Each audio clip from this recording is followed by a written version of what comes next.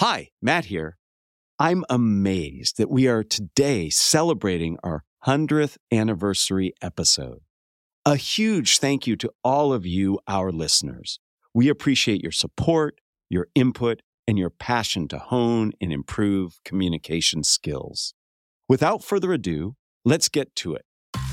Welcome to Think Fast, Talk Smart, the podcast. I'm Matt Abrahams, and I teach strategic communication at Stanford Graduate School of Business. I can think of no better way to celebrate our 100th anniversary than by inviting back our very first guests from way back in January 2020, my good friends and collaborators, Adam Tobin and Dan Klein. And to add to the mix and provide her expertise, we've asked Patricia Ryan Madsen to join us as well. As a quick introduction, Adam Tobin is a senior lecturer in film and media studies and also teaches in continuing studies at Stanford. Dan Klein is a lecturer at the GSB and theater and performance studies, and also is an instructor at the Stanford Design School. Patricia Ryan Madsen is professor emerita from the Stanford Drama Department and is the author of the amazing book, Improv Wisdom. Don't prepare, just show up. Welcome to all three of you. You are all such wonderful improvisers, teachers, and just people in general. I am so excited and honored that you're all here to help us both celebrate and learn. Shall we get started? Yes, sure. let's do it. All right. Well, Dan and Adam, it is great to once again be huddled around a microphone with both of you. I gave you some homework for today, and you graciously accepted. I asked each of you to listen back to our first episode, and I'm really curious. What are some key takeaways or ideas that you found most intriguing and why? Adam, how about we start with you? Sure. I was really struck with the ingredients that the three of us came up with at the end kind of spoke to this overall power and philosophy of improv, which is to say, how do you show up? How do you create a space that is safe enough for you to then get lost a little bit, and hopefully your audience too, and explore, right? So a lot of what people are looking for is, how do I communicate better? But really what improv does is it trains you in how to be safe almost wherever you are, constructing with your listener and partners a way to communicate that allows you to play and discover a little bit. So that was the real takeaway, was you're building a safe space, and you're trying to do that almost in every communication. So it's that collaboration that you have with your listener and building that space where it feels comfortable to be who you are. All of those things, the collaboration, the listening, the presence, saying yes to things makes you a different kind of powerful, a different kind of invulnerable, because no matter what comes your way, your philosophy is, I'm going to integrate that. I'm going to take that in. And then all of that, empowering your partner and your listener, allows you and them to play, to discover something, to risk. That was really what I was thinking about, was it's almost like, how do you create a safe space to get lost in? Interesting. Right. So you feel comfortable with that being uncomfortable. Yeah. So Dan, what was the takeaway you had from our last conversation so long ago? You know, listening back to it, the thing that jumped out at me was, I love that story, Adam, that you told about driving up to the city and getting lost every time, and then realizing at some point, wait, I'm still lost, but I've been lost here before, and I know how I can get out of this. And that was a breakthrough. And then the next level of the breakthrough was talking to Patricia, and Patricia saying, oh, no, it goes beyond that. It's actually getting lost is the point. Like, get what we can get out of being lost and enjoy that. And so I think that goes to the whole thing that you were saying. The metaphor of being lost as being something exciting and powerful and a place that you can actually embrace is really the essence of what we're talking about. And it's finding a new path, not to break the paradigm or something, but just to discover, to learn, to enlarge your worldview. For many people listening, that can sound really daunting to take that leap of faith that you'll get there. But with the three of you here as our guides, I think it's really, really insightful for people to think about how they can build that trust and that collaboration. And Patricia, it's wonderful to add your voice to this conversation. Adam and I have taught a class together for over a decade, and he tells that story every time. And I am so thrilled to have you here to elaborate on the part of the story where he says, and Patricia says, I should seek out getting lost. And so thank you for being here. It's a pleasure. I would love to hear a little more detail about why getting lost is so powerful. And then I'd love for you to spend a moment talking about your book, Improv Wisdom. I am not joking. That book fundamentally changed my life. Adam introduced it to me, and still to this day, employ some of the learnings from that book. So once you talk to us about being lost, I'd love for you to pick one or two of the key learnings from there and share those with us. Seems to me that getting lost being the point means developing the kind of mind that looks at whatever is happening and accepts it. There's a fundamental acceptance of life, of other people, of whatever is going on that's built into the whole yes mind of improv. And I think what is customary is to make a judgment about whatever is going on. I like it, I don't like it, I agree with it, I don't agree with it. Yeah. There's a yes-no in every relationship to what life brings us. And the notion of getting lost is an openness, a willingness to see whatever it is and work with it. Doesn't mean I'll necessarily like it, but it means that I'm not going to use the mind of no, which is very common and very useful. We need the mind of no from time to time.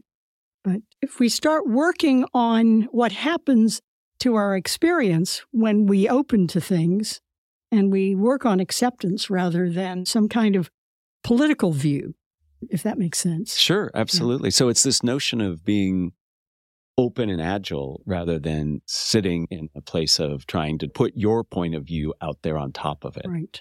And that's a message that comes through in your book for sure. Will you highlight one of your maxims that you give? They're so helpful and easily implementable in some ways. Thank you. Well, I think one that's important is just show up. Just show up is about the power of your body in motion. And that very often we start with the notion that we need to decide or think something through very carefully before we take any steps. So the improviser's mind suggests step first and then see where you are. It's very different. Ready, fire, aim. So showing up or getting your body there is an important part. It's important in our life, too. If we want to, for example, get an exercise regimen going, you show up at the swimming pool or at the gym. Show up where the things happen that you need to be. So showing up, I think, is an important one. We recently had an episode with Katie Milkman, who studies how to incent ourselves to achieve the things that we're talking about. And she talks a lot about these internal hurdles that we put in front of ourselves that get in the way of showing up. Right. And I think you are reminding all of us that the way to show up is to take that first step. And that's really important for all of us to think about because we have all this stuff going on our heads that prevent us from taking that first step. I'd like you to, Patricia, share one more item from your book that you and I have talked about subsequent to that. Okay. A lot of us feel like we're always being judged and evaluated. And you tell a story, if you wouldn't mind sharing, where you were asked to do a reading at a Stanford graduation. Yes. And something happened there that you had to respond to, and you have a very interesting take. Would you mind sharing that story with us? Be happy to. It was one of the most prestigious moments of my life. I had been invited to the coronation of the new university president, and I was to give a reading from the works of Jane Stanford. My dramatic reading was following an orchestral selection that had been composed just for this auspicious event.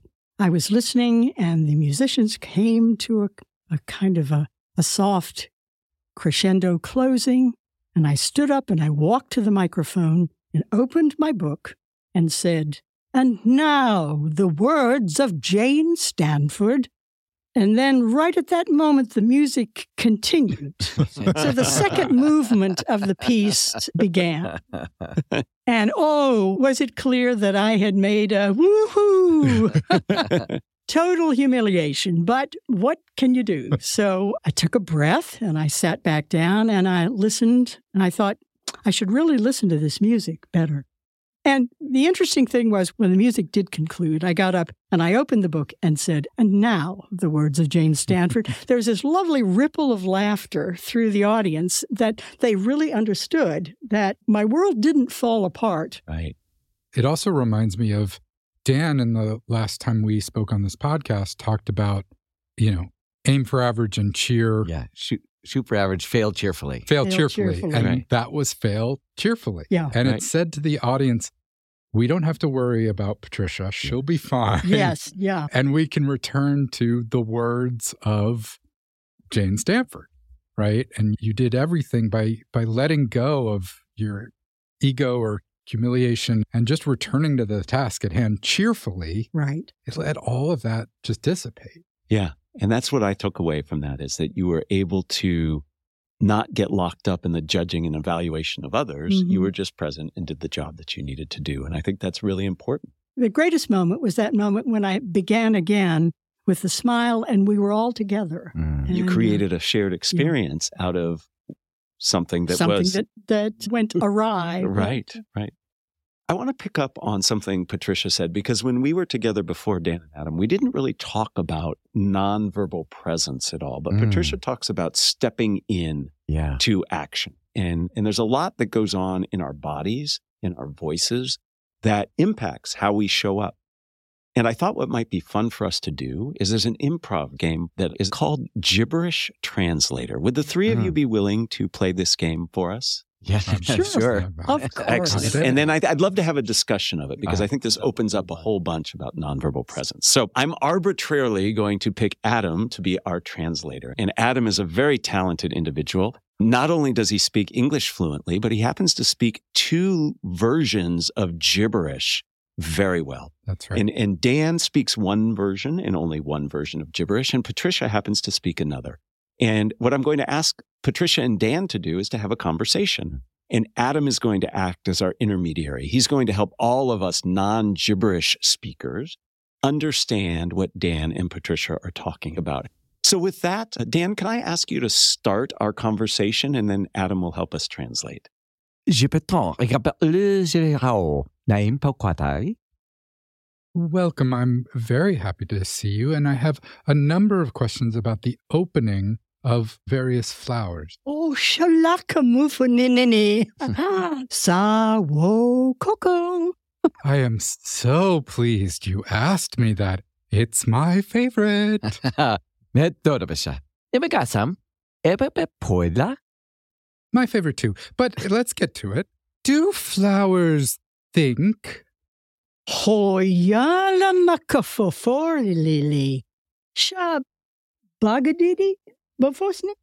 They think deeply, very deeply.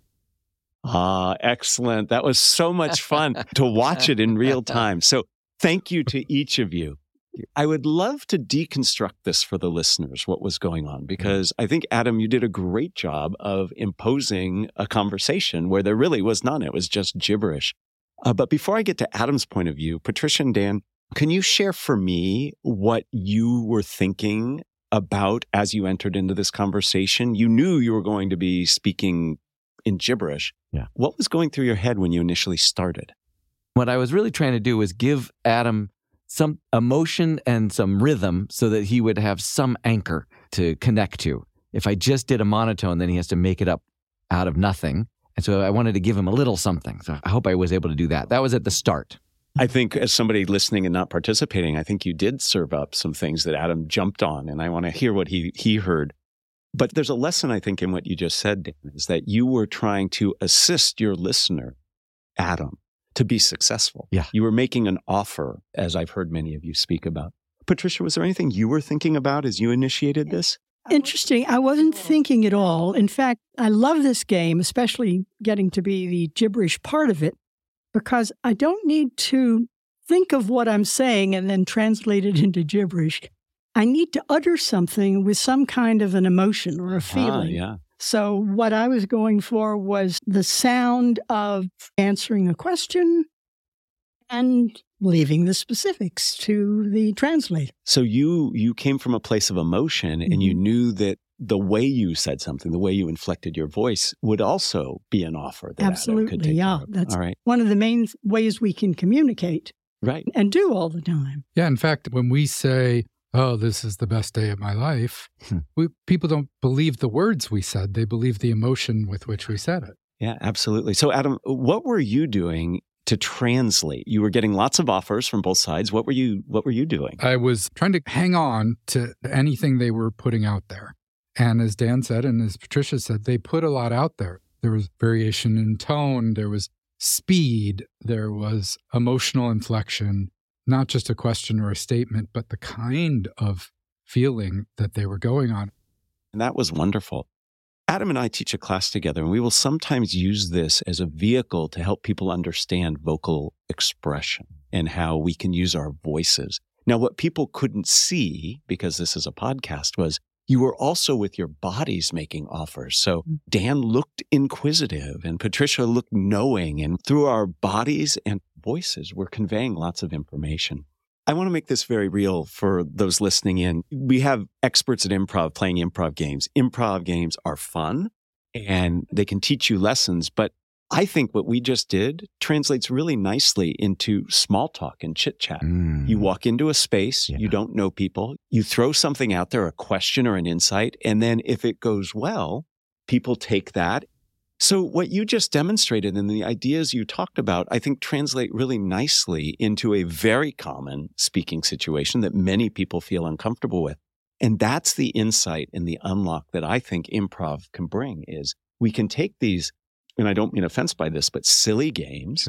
And then we can take from them really meaningful things that can help us. So can we just quickly go around the room here? What insight do you have or advice do you have for small talk? I get this question all the time. How can I be better at small talk? I always speak gibberish when I'm doing small talk.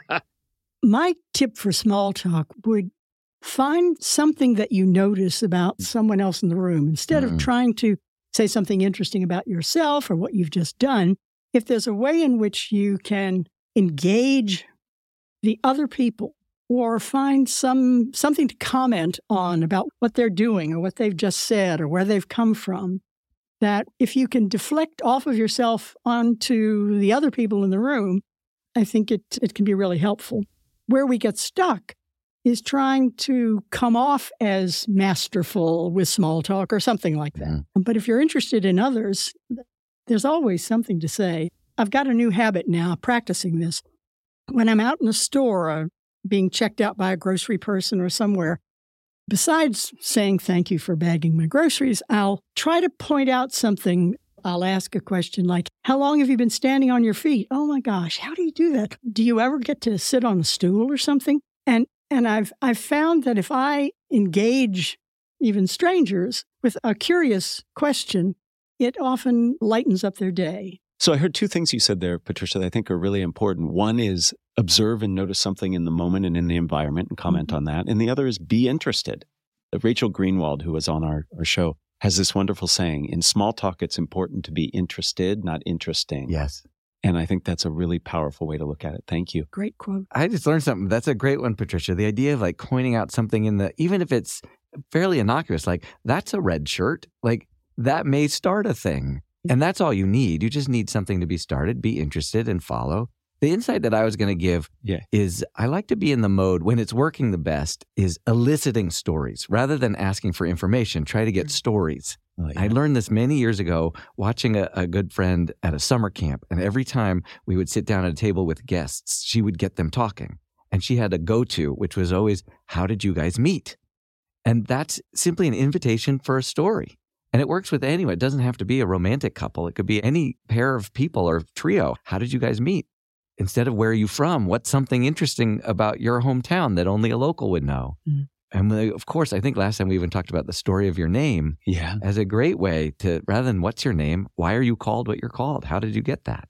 So seeking story is really a fun way. And telling stories is a little easier for us. So when you ask somebody, it's something we can do. That's great. What I love about this is I think the easy advice I've heard is ask questions, which comes from a position of putting your partner first and noticing things. But this goes beyond a kind of robotic ask questions about the other person. And it really is be interested, find that person's story, and dig deeper in that way without crossing any particular lines. But most people want to talk about themselves. Yeah, and it's something that they know and something they're more comfortable talking about. I'd like to turn our conversation to some topics that I know you all have some thoughts on. I know that because I've interviewed all of you before, especially for the book I've got coming out. And one of the things that I think people find really ironic or confusing is you can actually prepare to be spontaneous. And in fact, it's to your benefit to prepare to be spontaneous in some ways. I'd love to just hear thoughts about preparing to be spontaneous. Let me start on this because the subtitle of my book, Improv Wisdom, Don't Prepare, Just Show Up. Right. I often need to have a disclaimer because that's not exactly true. What I really mean to say, but it was too long for a subtitle, was go ahead, prepare all you want, spend a lot of time preparing, do it 100 different ways, and then set it aside and then show up. Yes. So that there's some way in which preparation isn't the enemy, but it often gets in the way when we show up of actually being there fully and noticing what is happening and who else is in the room. You have a saying in your book about your preference for a surgeon. Would you share with us? Oh, sure, yeah. Because I think that fits right here. Yeah. I want a surgeon who has passed all the exams and is the top guy who knows everything there is to know about replacing my hip. But also, if something goes a little awry, I really hope they're an improviser. I hope that they're able to look at the situation not from a formulaic point of view, but with fresh eyes. We all need to do that. We can't live by the formulas, although they're often very, very useful. Right. And I think that's a great way to capture this notion of prepare, but be spontaneous, because the surgeon should know how to do surgery, but in your case, he or she might have to do something unique and different. Thoughts on preparing to be spontaneous? Yeah, I remember going into Patricia's office 35 years ago when I was a TA for beginning improv. And it was early in the quarter. We'd done several sessions, and I would get to see the plan for the day. She would say, here's what we're going to do. We would meet 15, 20 minutes early or maybe half hour early and go over the plan. And then one time I came in and I had just taken a class in San Francisco. I said, I learned this great exercise. And without missing a beat, Patricia said, let's do it. And I thought, well, what? and ended up leading this exercise. She adapted the plan that was carefully crafted and well thought out and put in something brand new. I still teach that exercise in the same spot in the class now that we have. And that really changed my view entirely. Prepare and then be ready to go off script as soon as there's an opportunity. Yeah. It gets back to what we talked about at the beginning of this conversation, which is building up a trust in yourself. Right. Right. And so you do the preparation so that you are expert in the material. And then you let go of the specific delivery of the information in favor of being aware of what's going on now. But integrating present information is something that gets cut off from people who just prepare and read the script. That's right. Right. So it's all the preparation, all that work stops right when you're about to deliver. Instead of trusting that stuff has been internalized. Haven't you noticed that someone delivering a prepared speech has a whole different sound to the quality of what they're saying than natural human speech? One of my former Stanford improvisers, Vince Ritchie, his job is helping right now Japanese students take exams or interviews to get into U.S. colleges. And he went to an important conference where these were all interviewers. And he said the single thing that they all agreed that they hated the most was the sound of a prepared answer. So very often when we're preparing for an interview, we'll think of ordinary questions and then we will write them out and memorize them. But it's not that the answer is wrong, but there's something about reciting your preparation that doesn't really sound as human as we could be. It feels disingenuous, and it's the exact opposite from what we're trying to do. We're trying to look prepared and professional and buttoned up. Yeah. But there's something that seems false about it. And what's false about it is it's not in the present moment. Right. It's an artifact of work you did before. I like to think about what you all said is like an athlete. You know, an athlete does a lot of drills. If you play soccer or you play basketball, you dribble around orange cones a lot. You're not doing that to get good at dribbling around orange cones. You're doing that so in the game, you know how to dribble, and you're going to have to adjust and adapt to what happens in front of you. The person isn't going to stand still like a cone. But that preparation frees you up to be more spontaneous in the moment. So, I want to turn to the topic of listening. Over these 100 episodes we've done, one of the things that has surprised me is how important listening is and how frequently it comes up. As improvisers, as teachers, I'd love to hear just your thoughts on listening and if there are any bits of advice or guidance you give to help people listen better. Dan, do you want to start?